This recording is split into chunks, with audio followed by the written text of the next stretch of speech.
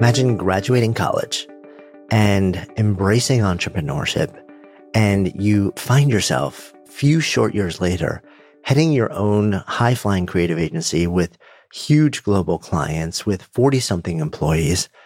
But underneath it all, you're kind of pretty miserable. And one day you're at work, and in a moment, your body betrays you, sending you screaming to the floor, unable to move, and very likely in need of spinal surgery.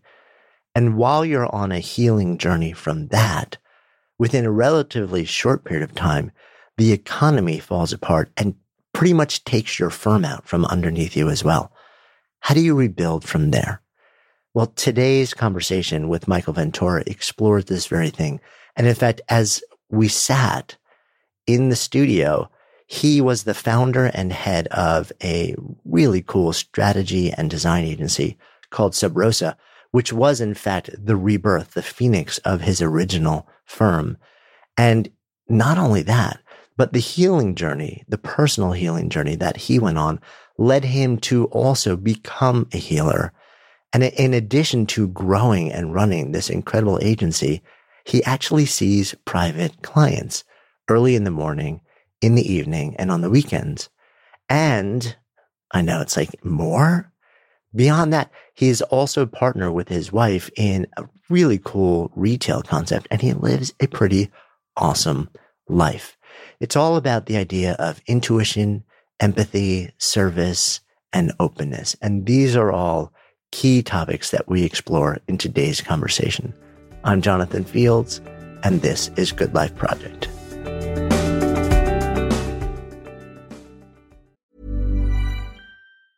Mom deserves the best, and there's no better place to shop for Mother's Day than Whole Foods Market. They're your destination for unbeatable savings, from premium gifts to show-stopping flowers and irresistible desserts. Start by saving 33% with Prime on all body care and candles. Then get a 15-stem bunch of tulips for just $9.99 each with Prime. Round out Mom's menu with festive rosé, irresistible berry chantilly cake, and more special treats. Come celebrate Mother's Day at Whole Foods Market. Hi, I'm Daniel, founder of Pretty Litter. Did you know cats tend to hide symptoms of sickness and pain? I learned this the hard way after losing my cat, Gingy. So I created Pretty Litter, a health monitoring litter that helps detect early signs of illness by changing colors, saving you money and potentially your cat's life. Pretty Litter is veterinarian developed, and it's the easiest way to keep tabs on your fur baby's health right at home. Go to prettylitter.com and use code ACAST for 20% off your first order and a free cat toy. Terms and conditions apply. See site for details.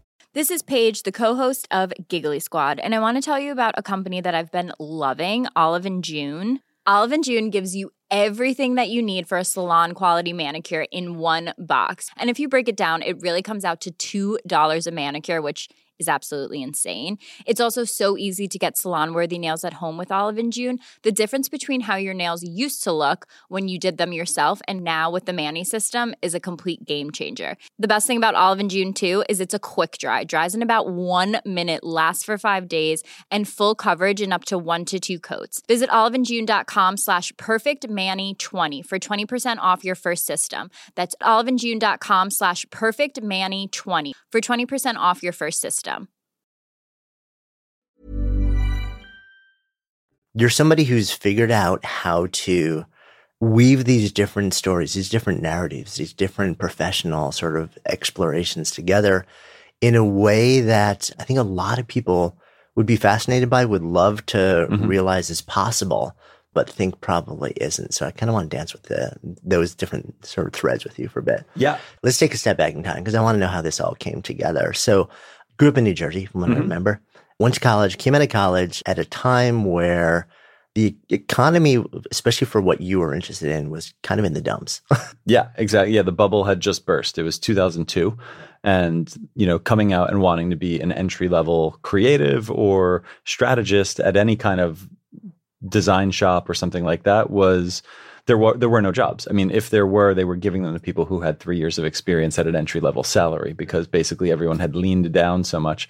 And so I ended up at like a small boutique that was really focused on financial services marketing and communications. So it was super dry work, but it was like this, we referred to it now lovingly, a couple friends of mine who I've stayed in touch with from there, as like the cubicles of dreams, because we all sat in these little cubes together and had these like visions of grandeur of where our lives would go.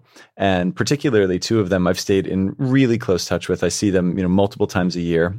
One went off and he was an art director, and he just one day came in and said, that's it, I'm pulling the ripcord.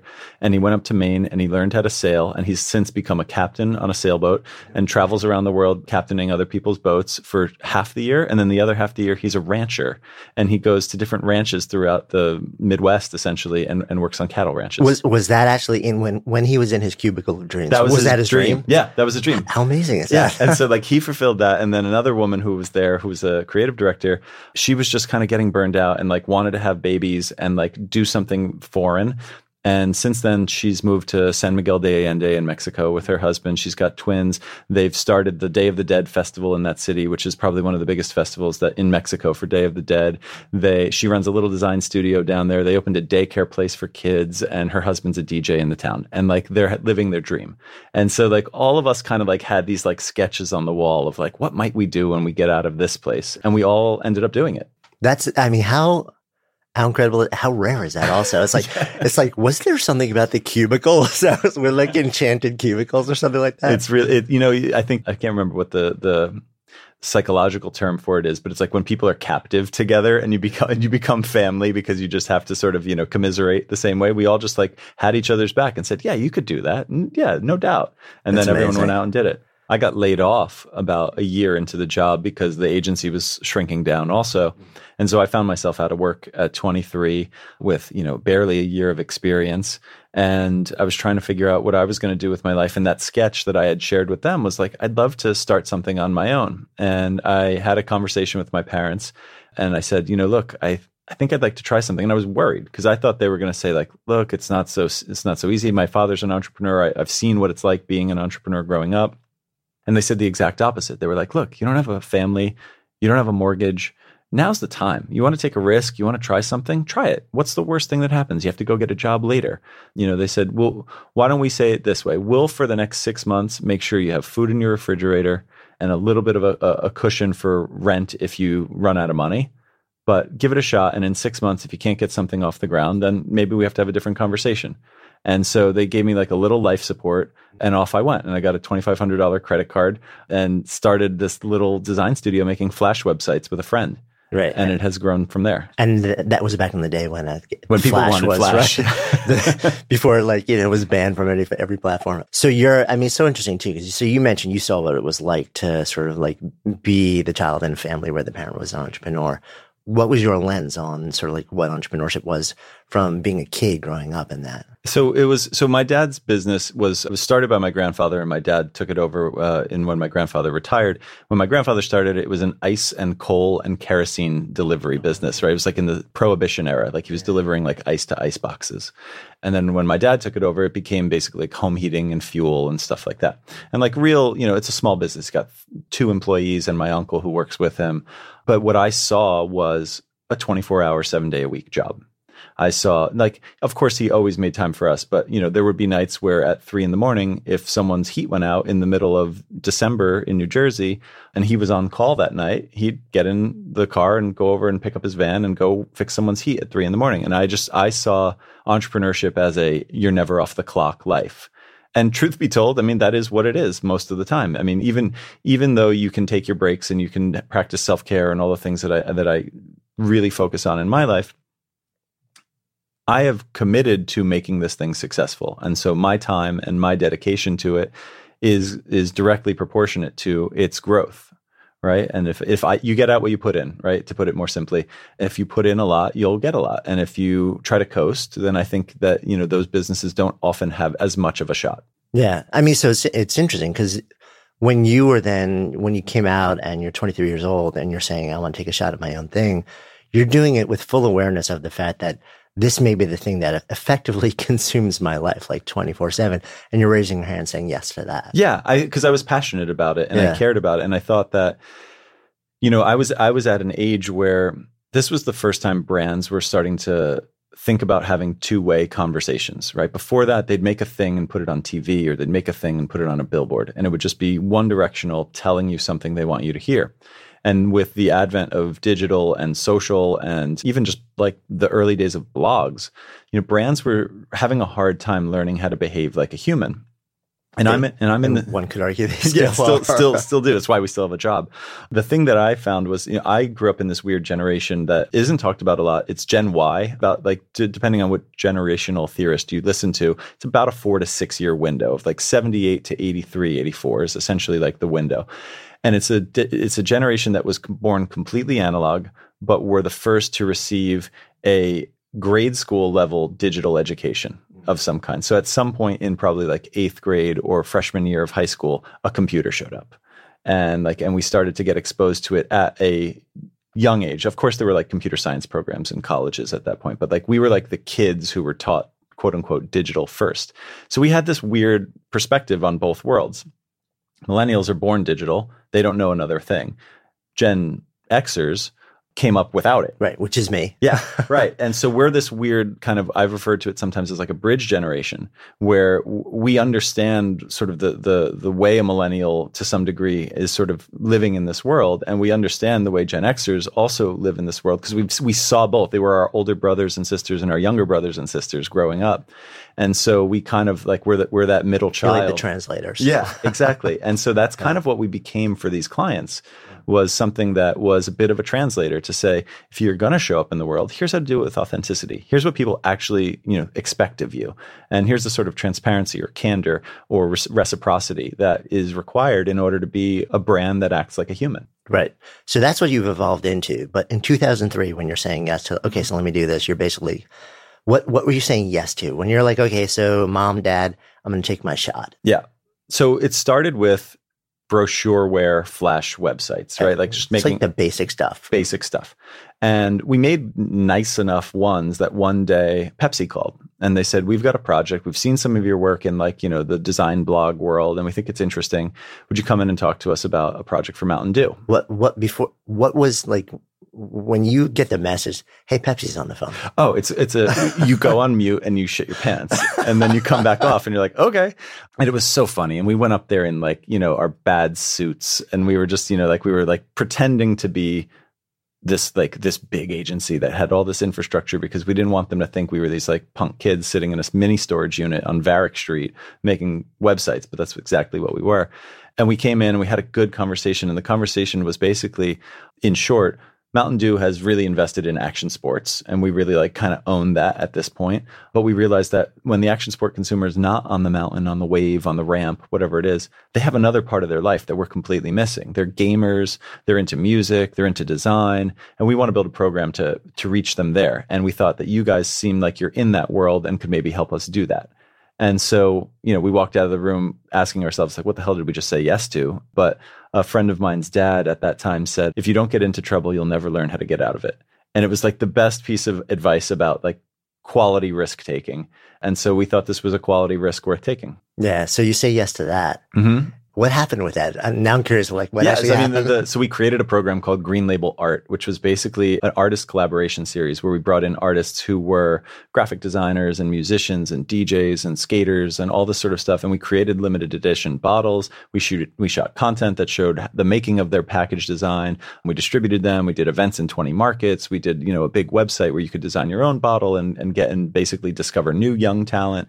And this program ran for like 2.5 years with Mountain Dew, and it became a real foundational thing. It's actually still pumping in some corner of Pepsi's organization now. But really, it was this platform to say, we're going to reach all these other audiences and engage with them in a two-way, person-to-person conversation. And when we did that, we realized, oh shit, we're onto something. Like this is something we could pursue elsewhere with other brands.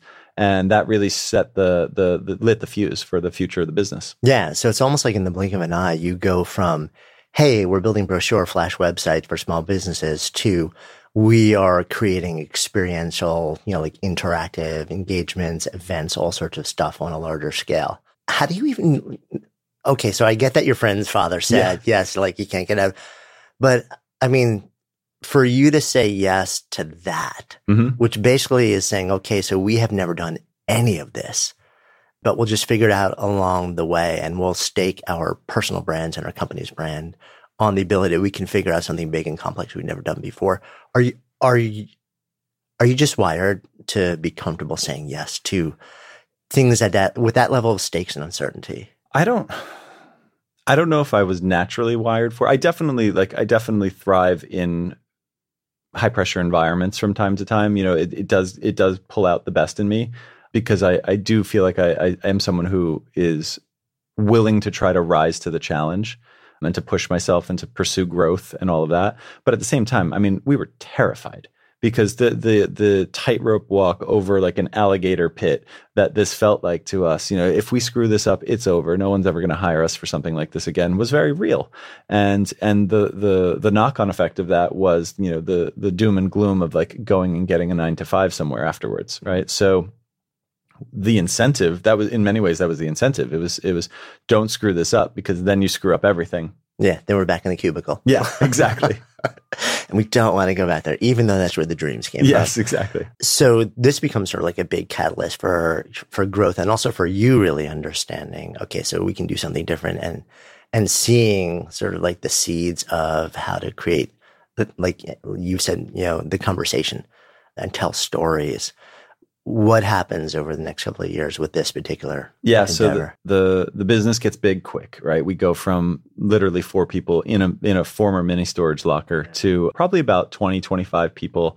And then 25 becomes probably close to 45, all in the span of maybe 24 months, right? So when you walk into the door and you've got 45 employees looking at you now in a ridiculously short period of time, and you're what, 25, 26 at that point, how are you feeling about all this? Panicked. There's no joy. I like and I can say that with all honesty. There was no happiness. There was no sense of satisfaction. There was panic, because I saw 45 rents that need to get paid every month. I saw 45 people who need to buy groceries and go on dates and enjoy their lives. And I saw that responsibility staring me square in the face, because I was basically the only business development person out in the game doing that for our business. And so I went down a rabbit hole, and I started drinking, I started doing drugs, I started like basically just like doing anything I could to numb myself from that pain and that fear and that anxiety. And, and it was crippling. I had insomnia. I mean, just it was everything. And I didn't have a real mentor at the time. There wasn't someone around me who could say, hey, this is normal. Here's some thoughts I have, or, think about it this way versus that way. And so I didn't really have any release valve. And so one day, amidst all of that, I was changing the water cooler in the office, and I picked up the jug. And the next thing I remember, I just like flashed like white. And then the next thing I remember, I opened my eyes and I was on the floor, and the jug was on the floor also, like glugging water next to me. And I was in excruciating pain, and I had herniated 3 discs in my lumbar spine, and basically just couldn't walk. Like any weight on my feet was nerve pain straight through my whole back. It was brutal. And people like helped carry me to a chair, and I sat in the chair for a little, and I was like, I don't know, I must have just like pinched a nerve or something, but it wasn't getting better. Ended up going to the hospital. They take a look, and they're like, yeah, you've got basically like bone on bone. You have very little disc left, and you've herniated 3 discs, and we're going to need to do surgery. We're going to fuse your disc. We're going to do all this crazy stuff. And you're 25 years old. So that you're facing the possibility of substantial spinal surgery, 3 fused vertebrae at the age of 25. Yeah. And I was generally, I mean, despite all of the abuse I was doing to my body, I was in relatively okay shape. I wasn't out of shape. So I was like, and I was an athlete growing up. I was like, how is this possible? And they were like, well, it is what it is. Sometimes this just happens. And I said, I kind of don't accept that diagnosis. And so what makes you, well, because I felt like there, before I agree to surgery, let me just see what other points of view there are, right? Always get a second opinion, right? And so they gave me a walker, and I left in a walker, taking 3,000 Percocets or whatever it is they gave me. And I like amble out of the hospital, and I was on the phone with a friend, and he said, I don't think it's going to like change your life, but I've heard some people get good benefit from acupuncture. Maybe you should try that. And I said, I'll try anything right now, because the alternative is going under the knife at 25 years old and having probably arthritic pain the rest of my life. On the recommendation of him, I found this guy near the United Nations who a couple friends had been to and had found good work from. And so I sat down with Dr. Chan, and he looked at me and he said, "Wow, you're really stressed out, aren't you?" And I said, yeah, I would say so. And he said, "Yeah, let's get on the table." And he started doing some work. And I left his office after the first session. And if my pain was at 100 when I walked in, it was at like 99.5 when I left. It wasn't like a night and day shift, but I saw like a little crack in the door. There was like a little light coming through. And I said, "I'd come back." And he said, "Yeah, please come back in a couple days. Let's do another session." Came back a couple days. It got a little better. Came back again. It started to get a little better. And then after maybe like 5 or 6 times, we started to have a bit more of a rapport, and he felt comfortable asking me. And he said, "Do you have any kind of like meditation practice or anything that helps you kind of manage your stress?" And I said, "No, I mean, I'm drinking and doing drugs and doing things like that to just numb it. And that's basic because I don't," and I just broke down and started crying. He's like, "It's okay. Like, understand that like, that's why you're here and we're here to work on this. But I think you need to make a lifestyle change, and you really need to think about a different way of managing this." And so he said, "I think you should try finding a Tai Chi teacher and start to do that, because you're not in a position to sit on a floor or on a cushion and meditate. Like your mind is too crazy. Your body's too erratic. You need to have something else to do with your mind. And Tai Chi is moving meditation, and it'll help you kind of just relax your mind and get into a different state." And this was wintertime. And that night I told my then girlfriend at the time, who is now my wife, that this conversation took place. And we were heading to a friend's Christmas party in a restaurant that he had rented out in Brooklyn in a basement. So we go down the basement of this Italian restaurant, and there are 49 white people in the basement of this Italian restaurant and one old Chinese man. And he just starts weaving his way through the crowd as I'm coming down the stairs. And I get to the bottom of the stairs, and he looks at me and he puts his hand out and he says, "Hi, I'm Master Ru. I teach Tai Chi." And I said, "You got to be fucking kidding me." and that began my work with Master Ru. And he was friends of my friend. I didn't know that my friend practiced Tai Chi for 5 years and that they had this whole other side of their life, because we had only become friends recently. And so that began a long journey with him to learn how to manage stress through meditation. Have you ever asked him why he came to you? Like, why? Yeah. He said he saw me coming down the stairs and I looked like I needed help. And I think it was probably because I was limping my way down the stairs, and but maybe it was also because he sees things on layers and layers and layers that most naked eyes don't. And I think he saw someone who was really in need, and he just put his hand out. And I will never forget that moment, because it was the hand I had been looking for, like someone to just say, "I can help you. Let me help you." And, and we practiced at South Street Seaport outdoors, in the snow, in the rain, in the sweltering summer heat. It didn't matter. Like, we do the work outside, and you suck it up, and you wear an extra set of gloves if you need to, because it's going to be cold.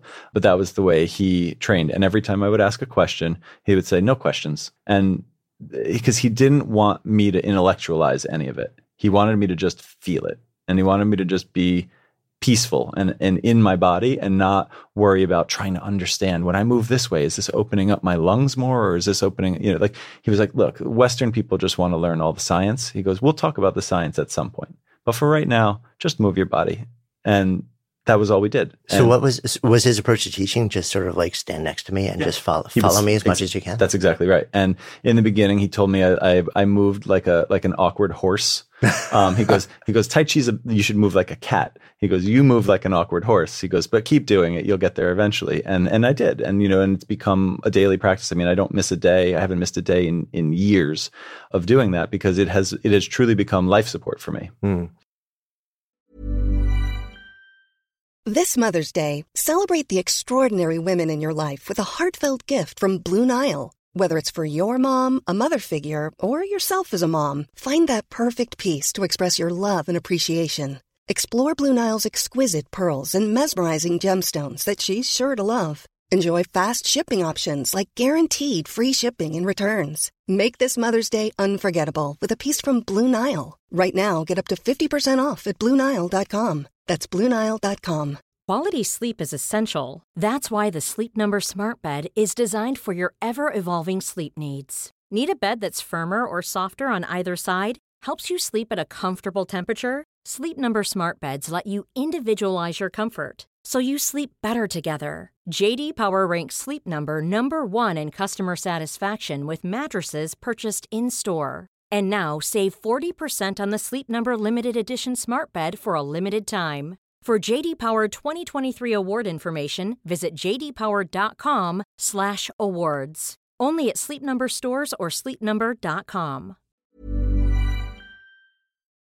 Good Life Project is sponsored by Lumi. So listen, we have all had those awkward moments where a BO strikes at the worst possible time. I'm often actually out in nature when I'm exercising, so I don't even notice it when I'm out. And then I walk in the door, kind of start to wrinkle my nose, and then I'm like, oh, wait a minute, that's actually me. That is why I'm so thankful I discovered Lumi Whole Body Deodorant. This revolutionary product, it was actually invented by an OBGYN who wanted a solution for her patients struggling with private odor. But Lumi doesn't just work, quote, down there. It provides incredible 72-hour protection for your entire body using mandelic acid. I kid you not, this stuff is a game changer. Lumi is safe and effective for pits, for feet, you name it. And as someone who's tried it, I can attest that it seriously works. The fresh scents are just an added bonus. So if you're ready to say goodbye to BO for good, try Lumi's Starter Pack. It comes with a solid stick deodorant, cream tube deodorant, 2 free products of your choice like mini body wash and deodorant wipes, and free shipping. As a special offer for our listeners, new customers get $5 off a Lumi Starter Pack with the code GOODLIFE at lumideodorant.com. Don't miss your chance to experience the relief of true full body freshness that equates to over 40% off your starter pack when you visit lumideodorant.com or just click the link in the show notes and use the code GOODLIFE.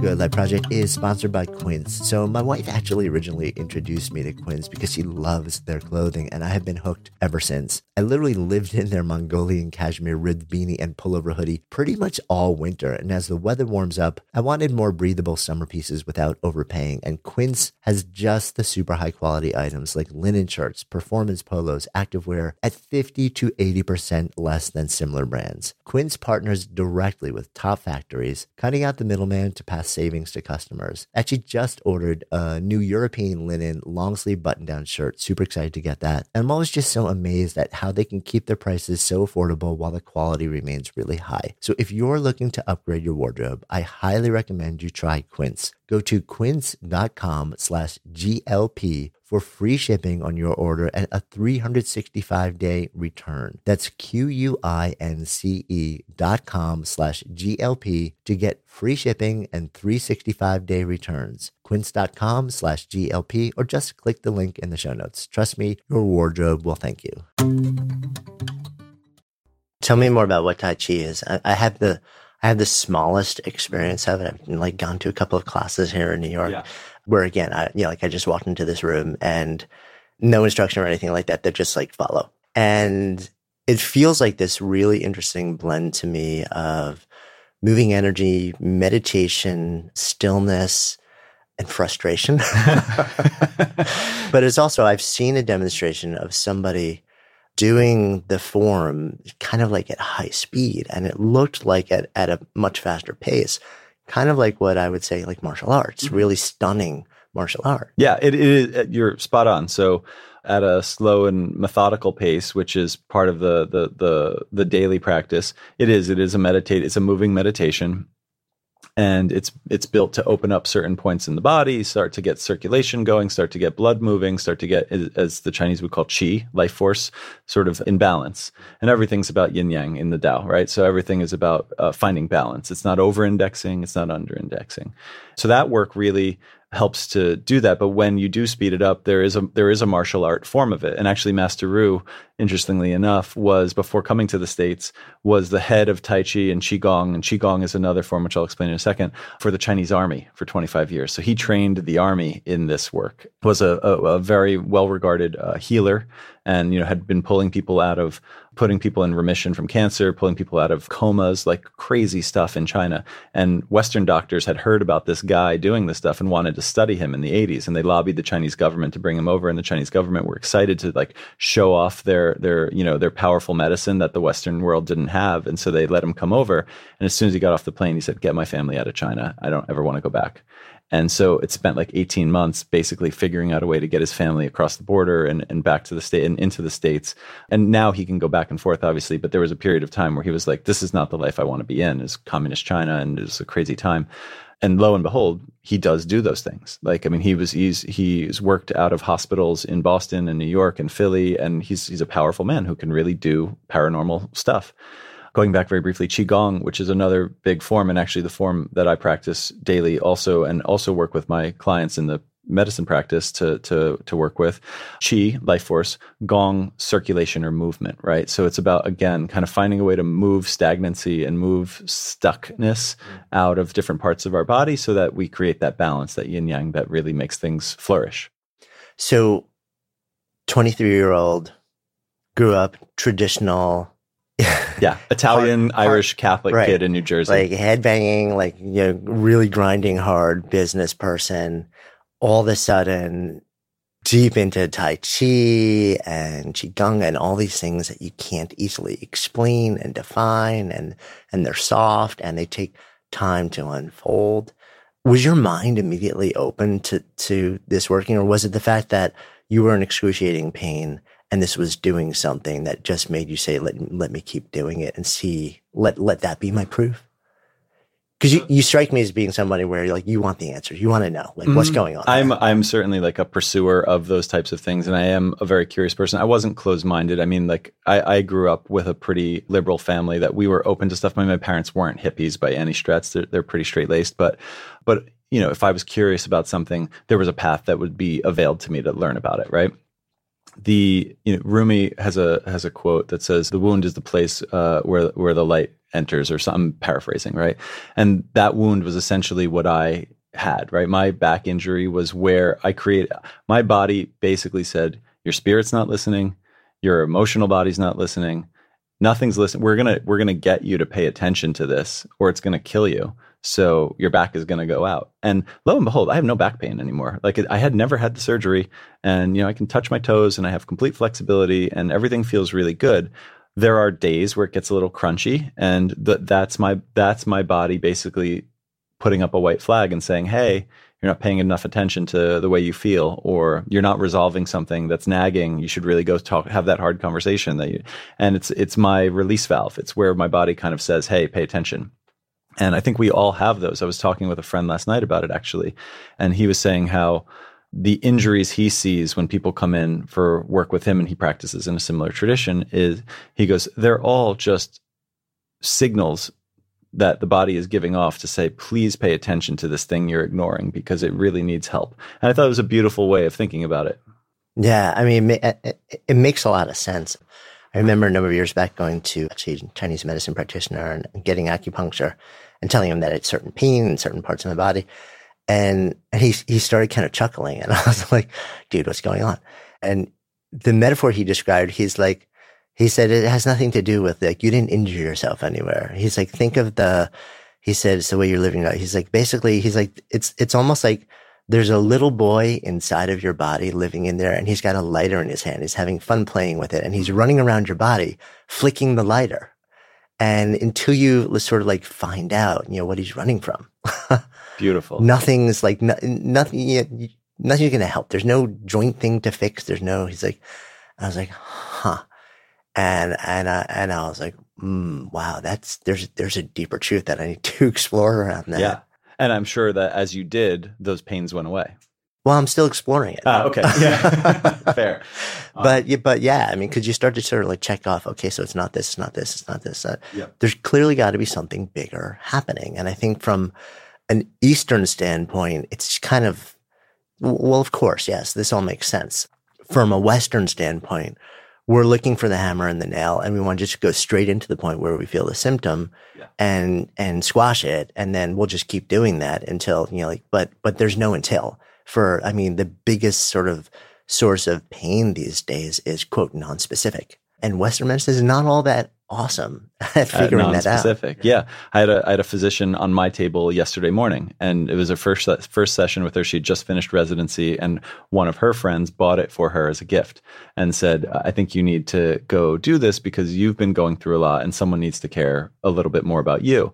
And she came in and we had an amazing session, and she came out the other side saying, I literally just finished residency. I have been studying Western medicine diligently for years. And she said, and I haven't really paid attention to this, and I think I should. And it was such a cool moment because, and I have a couple of physicians that I treat, and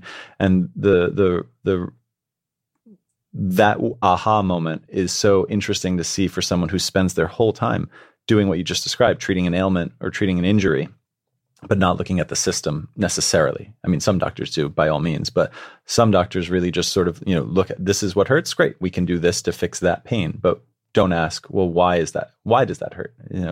What's it coming from? What's the root cause? Yeah. And by the way, not to slam Western medicine. No, not at all. Like, there's a role and a place and incredible things that it can do.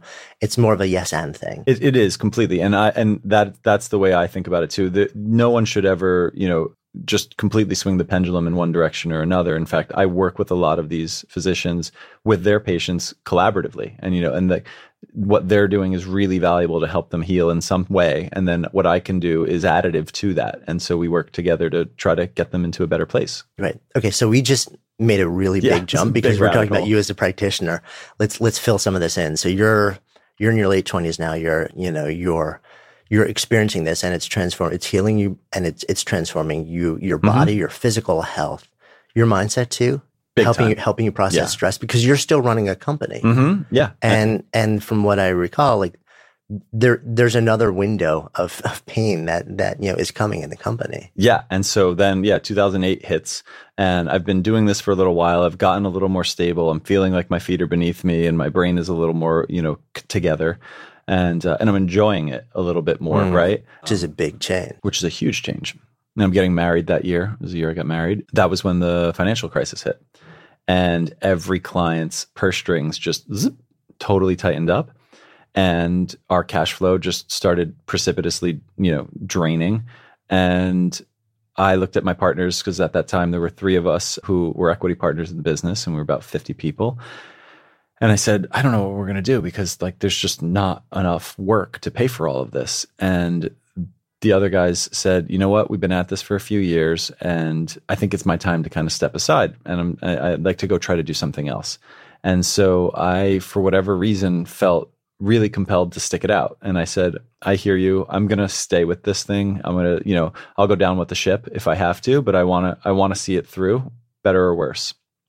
And so bought them out with whatever little savings I had, which, we're talking negligible amounts of money, but it was enough to sort of take the ownership back into the company. Right. I mean, what is there left to buy at that point also?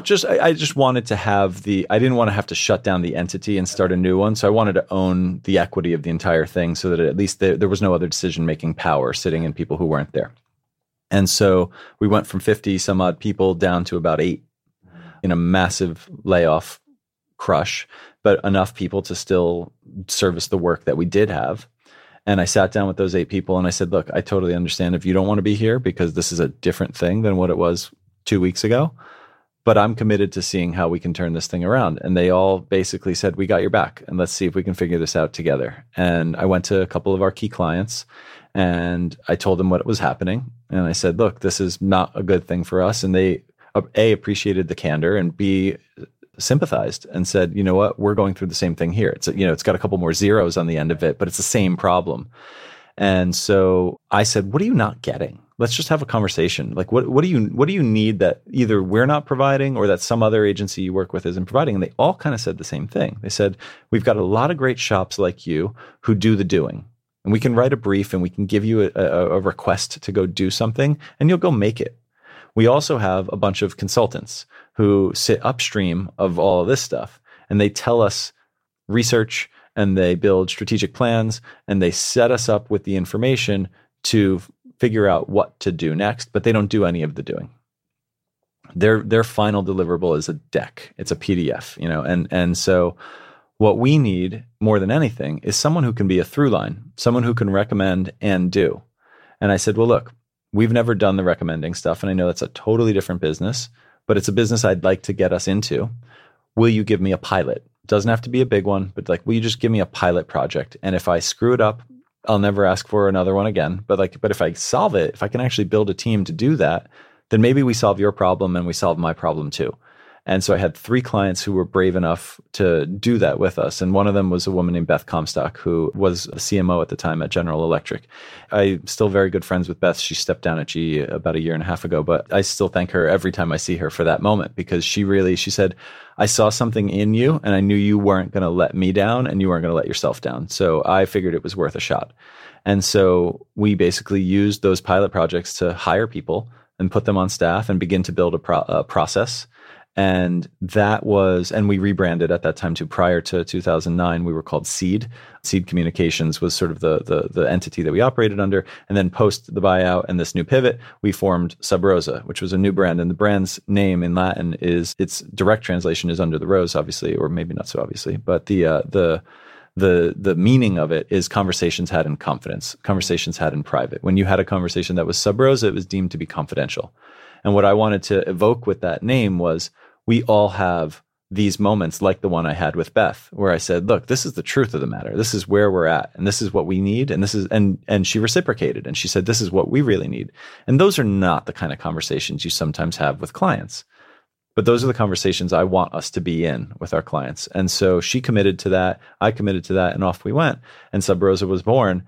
And still to this day, I think our best work is when someone is willing to be vulnerable and to sit down with us and say, this is the problem we're having. This is the thing we're really trying to fix. And then we go in and try to do it together. Yeah. And that decision, your willingness to basically say, let me just lay all the cards on the table and see if we can each solve our biggest problems together right now. Maybe we can, maybe we can't, but your willingness to basically be completely vulnerable and transparent with the people who, as a general rule, an agency never would do that. So you're basically completely breaking the rules. You're turning it upside down. That was the decision. That decision effectively saved the company and laid the foundation to grow a whole new company. Yeah. It was a sink or swim moment, right? It was like, if I knew if we didn't do that, if we were too proud or if we were too sort of stuck in our ways, we would have ground this thing to a nub and it would have been done, right? There wasn't an opportunity there. And then the more I looked at it, we were in a position, and everyone was in the same position who did this kind of work. Clients wanted the best possible work they could get at the lowest possible price. It was a commodity business. And so we said, how do you get out of the commodity business? Well, you have to have more IP. You have to add more value to the system that you're participating in. And so we'll still stick with that work because that people still do need the doing. But let's see if we can get a little more value for our time by doing something that's in higher demand. Yeah, it makes a lot of sense. And so it's kind of like, what makes us different? What can't people get elsewhere? Mm-hmm. It's like the blend of these different things together. Normally, being a little extra might be a bit much, but not when it comes to healthcare. That's why United Healthcare's Health Protector Guard fixed indemnity insurance plans, underwritten by Golden Rule Insurance Company, supplement your primary plan so you manage out-of-pocket costs. Learn more at UH1.com. Imagine the softest sheets you've ever felt. Now imagine them getting even softer over time. That's what you'll feel with Boll & Branch's organic cotton sheets. In a recent customer survey, 96% replied that Boll & Branch sheets get softer with every wash. Start getting your best night's sleep in these sheets that get softer and softer for years to come. Try their sheets with a 30-night guarantee. Plus, get 15% off your first order at bollandbranch.com. Code BUTTERY. Exclusions apply. See site for details. Mom deserves better than a drugstore card. This Mother's Day, surprise her with a truly special personalized card from Moonpig. Add your favorite photos, a heartfelt message, and we'll even mail it for you the same day, all for just $5. From mom to grandma, we have something to celebrate every mom in your life. Every mom deserves a Moonpig card. Get 50% off your first card at Moonpig.com. Moonpig.com. Mom deserves the best, and there's no better place to shop for Mother's Day than Whole Foods Market. They're your destination for unbeatable savings, from premium gifts to show-stopping flowers and irresistible desserts. Start by saving 33% with Prime on all body care and candles. Then get a 15-stem bunch of tulips for just $9.99 each with Prime. Round out Mom's menu with festive rosé, irresistible berry chantilly cake, and more special treats. Come celebrate Mother's Day at Whole Foods Market.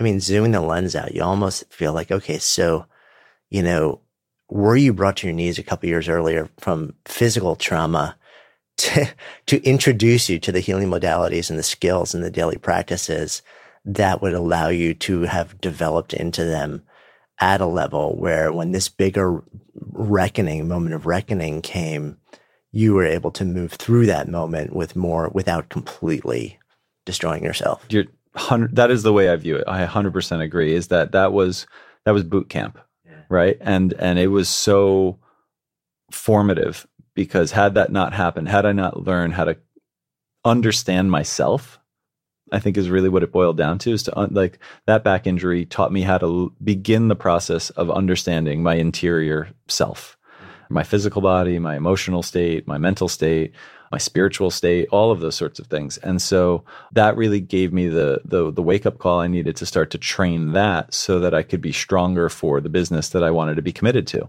And so then when that time came, I was a little more sturdy than I probably would have been otherwise, both physically and emotionally. Yeah. So you start to build Sub Rosa now, and now you're doing something different. Now you've got strategy, you've got design, you're doing the advising and the doing, and it's getting traction. Mm-hmm. It's growing nicely. You're rebuilding, but that's also not the end of your personal healing and medicine journey and your journey to sort of like not just be a student of or a patient of or a client of, but you just keep going deeper. Yeah. So, because I don't know, maybe I'm a masochist or maybe not. But so at that point, I basically, fast forward a year later, 2009, we're off the ground doing that sort of stuff. And I woke up one morning with just a very clear, what I can only call is sort of like, it was an intuitive message. It wasn't my brain saying psychologically or rationally something to me. It was just a gut feeling that I had when I woke up.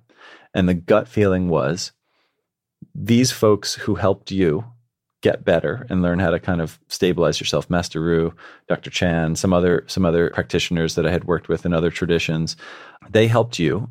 You should go to them and ask them if they would teach you so that maybe you can help other people. And it was just so, I never questioned it. It wasn't like yeah, that sounds crazy, or where am I going to find the time, or that's going to pull you out of focus. None of that came into my mind. It was just, oh yeah, okay, I'll go do that. And so I asked Master Ru, and Master Ru said, what, are you kidding me? We've been training you for 6 years already. Like, you've been in class. You've been like, now let's just keep going, like now ask more questions. Now I'll tell you more things, now let's try this or that. And so off we went to sort of play in that space. And then around the same time, there was a woman, she's an indigenous medicine woman from the jungle outside of Puebla in Mexico. And her name's Doña Leova. Doña Leova is, she works in a tradition known as the tradition of the grandmothers. And traditionally, grandmothers teach granddaughters. And they skip a generation because they believe that a mom could never really teach a daughter solely from a place of love and compassion, because a mom also has to be a disciplinarian, has to be, a caretaker, has to be a lot, but grandma could just be love. So grandma teaches granddaughter. And Doña doesn't come to the States very often. She speaks no English. She comes probably twice a year, and she's very connected to the Kundalini yoga community here, which I have no connection to directly, but I was introduced to her through some friends of mine who were a part of that community. And I came to find out why she's connected to this community, because she's this little indigenous, white witch from Mexico who's like somehow sitting in New York in an apartment treating people. And what I came to find was Yogi Bhajan, who was the yogi who popularized Kundalini in the 60s, at one point got very ill in Mexico and was nearing his deathbed, essentially. And someone found Doña Leova and brought her to him, and she healed him. And after that, he basically said, when I travel, when I go somewhere, will you come with me from time to time and make sure that I don't put myself in this position again? And so she basically found herself as this young Mexican woman traveling around with this yogi and having this crazy, weird life. And so when he was dying years later, he said to her, look, New York is your second home, and you'll find students there, and you'll find a community there that cares for you. And that community will support your village, because they will pay you what you need to get paid to do this work for them, so that you can come back and buy shoes and candy and all the things that you need for your grandchildren and the kids of this village. And so Donia comes back and forth. And so one day I'm laying on the floor, and it's my first session with her, and she beats the living daylights out of you. I mean, she's 5 feet tall, 5 feet wide, big smile.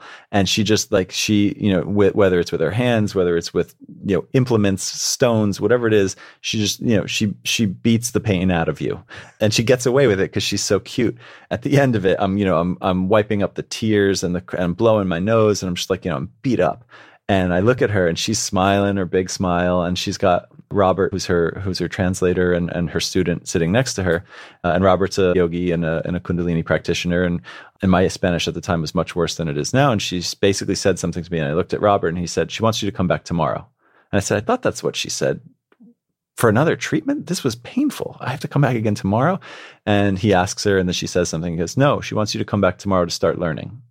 And I said, "Start learning?" And he said, "I'll be honest with you, I've never seen her do this before either. You should probably take advantage of this." And I said, "Okay, fine. I'll come back tomorrow." And I came back the next day, and she started teaching me what she does. And she said, "I think there's something that you are seeking that this can connect to. And if it doesn't, that's fine. You don't have to stay. But I thought that this might be something you want to learn." And I came to find out that Robert is the only other person outside of her own granddaughter she's ever done this with. And I feel very honored to have received that sort of tap on the shoulder from her. But it's also because I think she saw in me what I didn't see in me. And she saw that this was something, had I asked, she probably would have said no, but she knew something that was happening, and she said, let's go on this road together. And so those two folks, Master Ru and Donia Leova, really helped me build a practice for learning how to work with other people.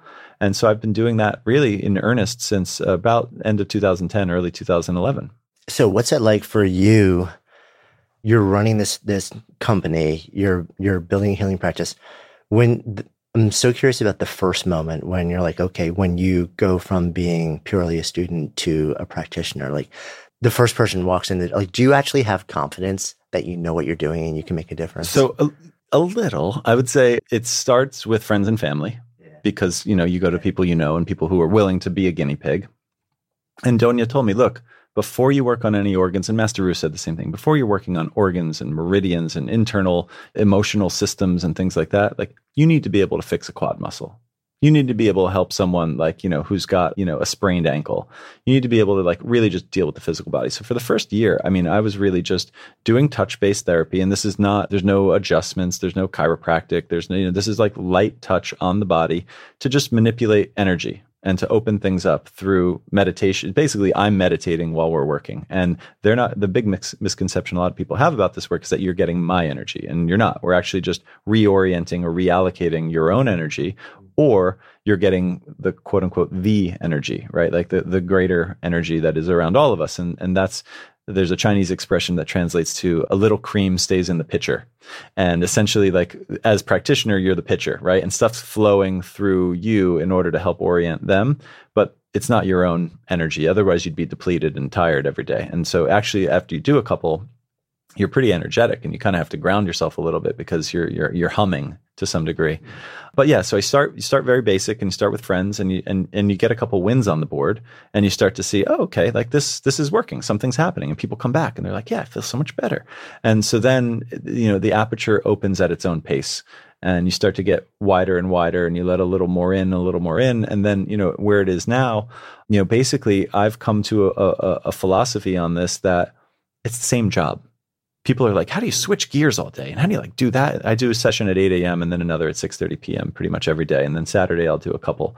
But from 9 to 6, I'm in Sub Rosa running the business. And they're like, how do you just like switch gears from one to another back and forth? And I say, it's the same job. It's just sometimes we're using touch and song and prayer and herbs. And sometimes we're using decks and research and this and that. But really the job is to empathically get out of your own perspective and feel into or see into someone else's, and see where the problem is, and see where the root issue is, and see where the roadblock is. And then through either a strategy or a design solution or touch or prayer or whatever it might be, help to nudge that back into balance so that they can get where they need to go. And that is the only thing that lets me sleep well at night. Because if I thought I was changing those gears and shifting hard up and down, up and down, up and down all day, I think I would drive myself crazy. But there was some moment at some point on this ride where it kind of clicked for me. And I was like, oh, it's kind of the same job. And it's funny, driving over here this morning, there was a stop on the subway. So I hopped out and hopped in a taxi so I wouldn't be late. And I got in and the driver's name was Ganesh. And remover of obstacles. Of obstacles. And that Ganeshian moment, I was reading something about Ganesh at some point during this. And that was what actually triggered all I'm doing is removing obstacles in both of these situations. And it was funny that person actually drove me here today. That is pretty funny. It's pretty awesome, actually. I love that. Have you ever had any crossover clients? Yes, I have. And they start both ways. It's not like they've only come from like getting a treatment and then saying, hey, I'd like to work with you on a piece of work. I've also had people who I never tell our Sub Rosa clients that I do this, but it's inevitable that at some point they find out through the grapevine or like, they read some interview or whatever. But there are some very senior, C-level executives who I've been working with for years. And then like I get a call one day and they're like, hey, I was talking to so-and-so and they told me that they were at your place the other day and they were laying on a table and you were like doing something to them. And yep, that's true. And they were like, I'd like to know more about that. And so and then it just happens organically. Is that weird for you at all or is it completely natural? It's totally fine. It's totally fine. And actually, I think it really deepens our relationships because that is the utmost gesture of trust, right? That someone's willing to sit on a table or lay on a table and work together in that way. They're really being open to it. And frankly, the same is true. There's an utmost level of trust at the Sub Rosa side for someone to say, I'm going to vouch for you inside this organization that you guys can do this for us. I'm going to write a check. And we're going to do this together. That's the same kind of trust. There's a reciprocity. Yeah. Does it ever create the opposite though? Like, are there ever realizations or things that have to be done on one side or the other, which create a conflict or a conflict of interest? Or, well, this entity is paying me and this person is on my table. And I realize for both to get what they need, there's a conversation that's not happening that has to happen or something like that. It's a great question. It hasn't happened as overtly as that, no. And I think maybe part of the reason why is often at a certain point, I'm not in the work at Sub Rosa, right? Like I'm running the business and I'm running a lot of the business development and I'm looking at the growth plan for the vision of the company. But where the tensions often arise or where the stumbling blocks often are is in the sort of work product creation, right? Or like this thing that we're kind of hitting a roadblock on for one reason or another.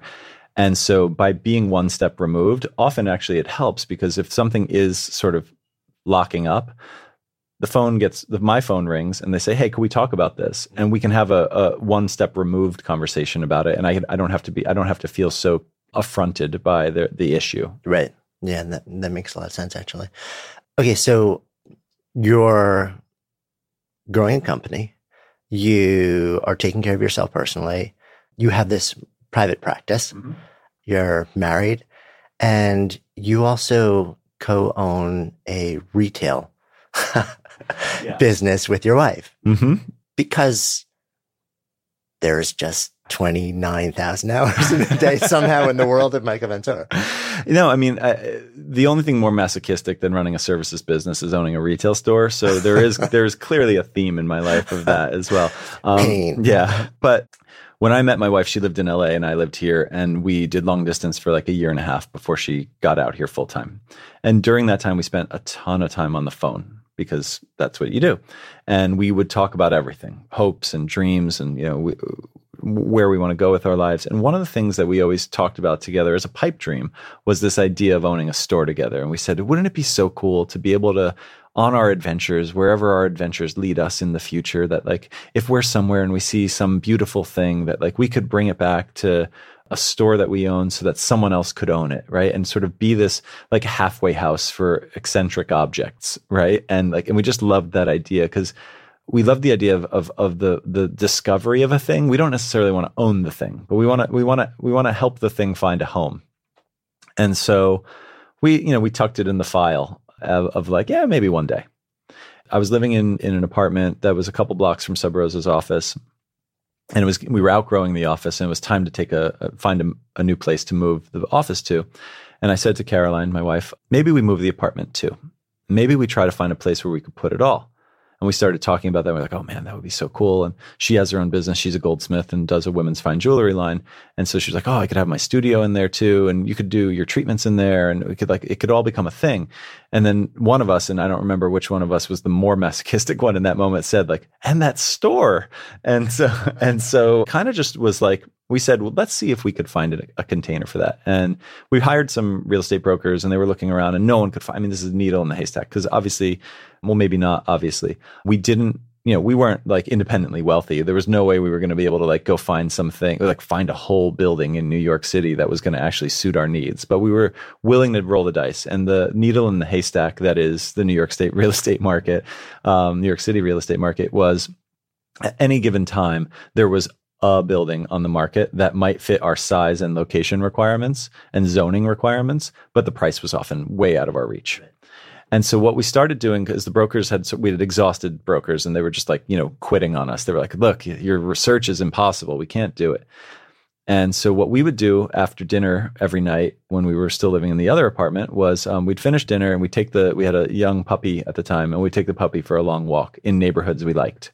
And we would just walk around the neighborhood looking at buildings and seeing where there were signs on the windows. And one day we were just walking down West 12th Street in the West Village, which was a neighborhood we loved.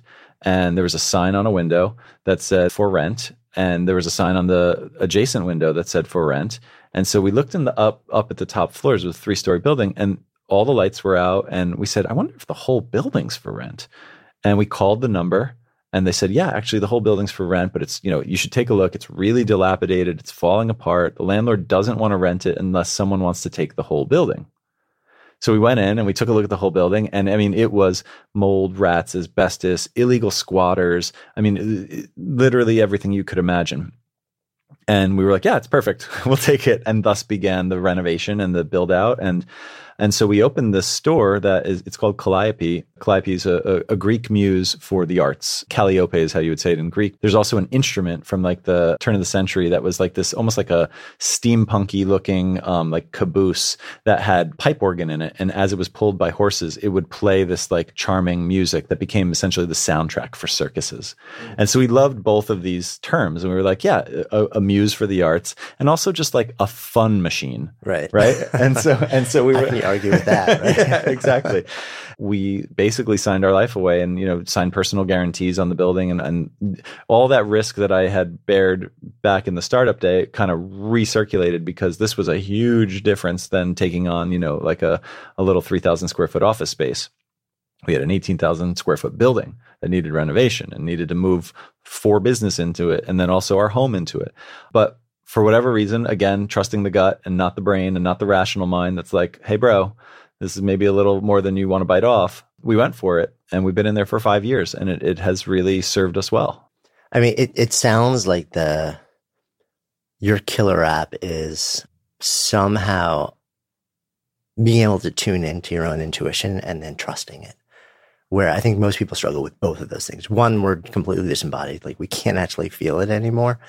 And we just want to sort of like make everything cognitive and rational and intellectual because that's the real data. That's how we make decisions, especially when the stakes are high. And then even if we can tune into it, we don't trust it. We're like, yeah, it can't be right.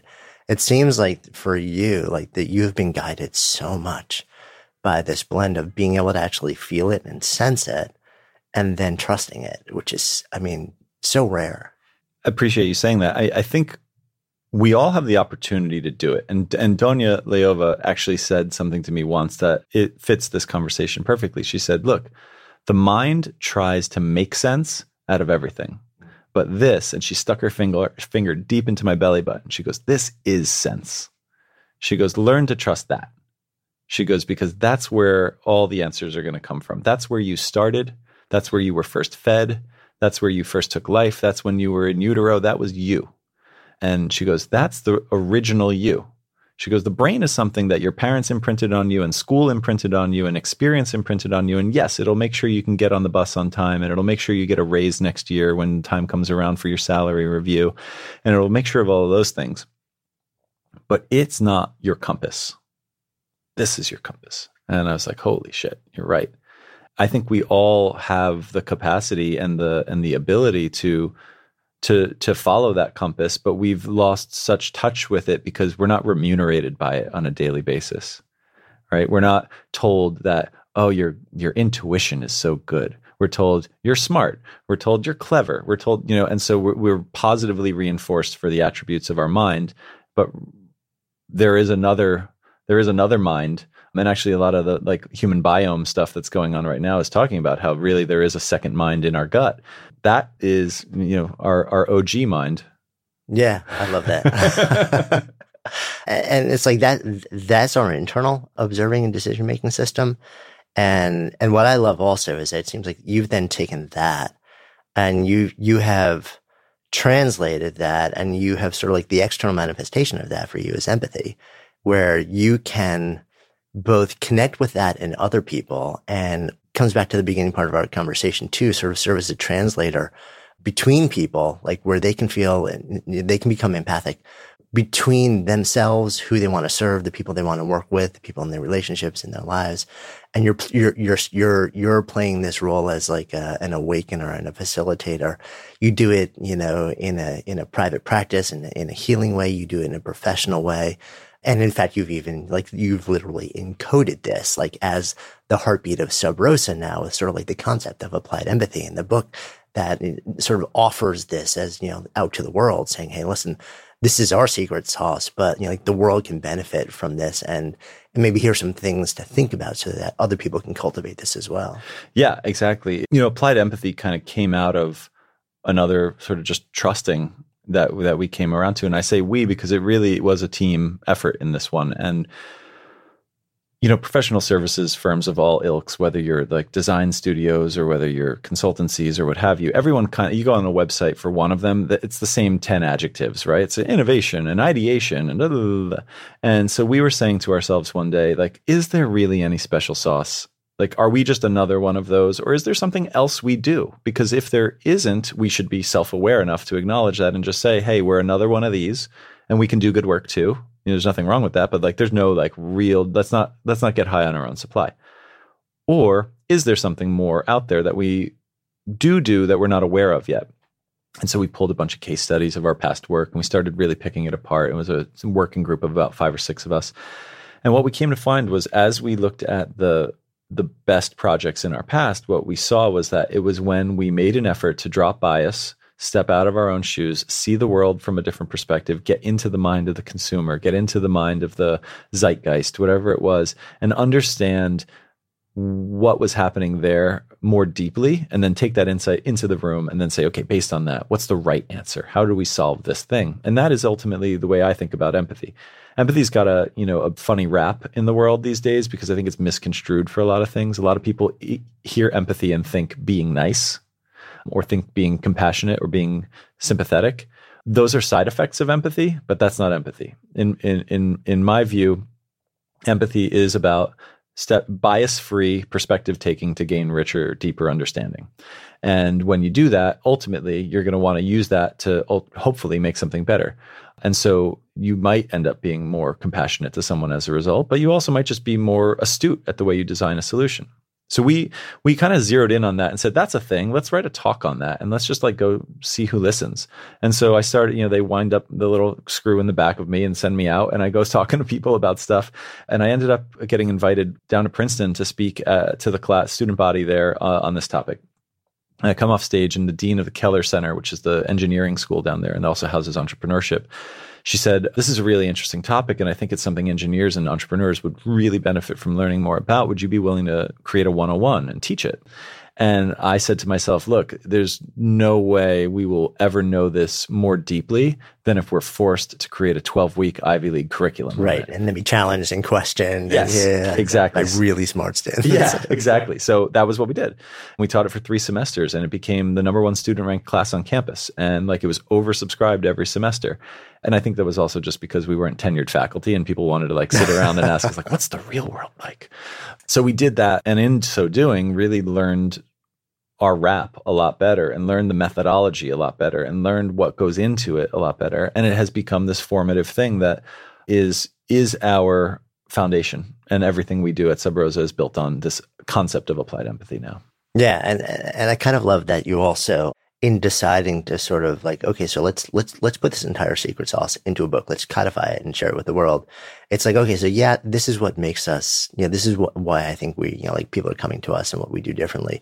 And the very concept itself is so important and so much bigger than us that it needs to be out in the world for other people to interact with and to develop, skills and abilities around and to share, just sort of like, let's scale this and let other people have it. Exactly. We said there was absolutely a conversation. I would be lying if I didn't say there was one, that at some point, one of the guys on our team said, but wait, this is our IP. Why are we going to put this out into the world for everybody? Like we don't want.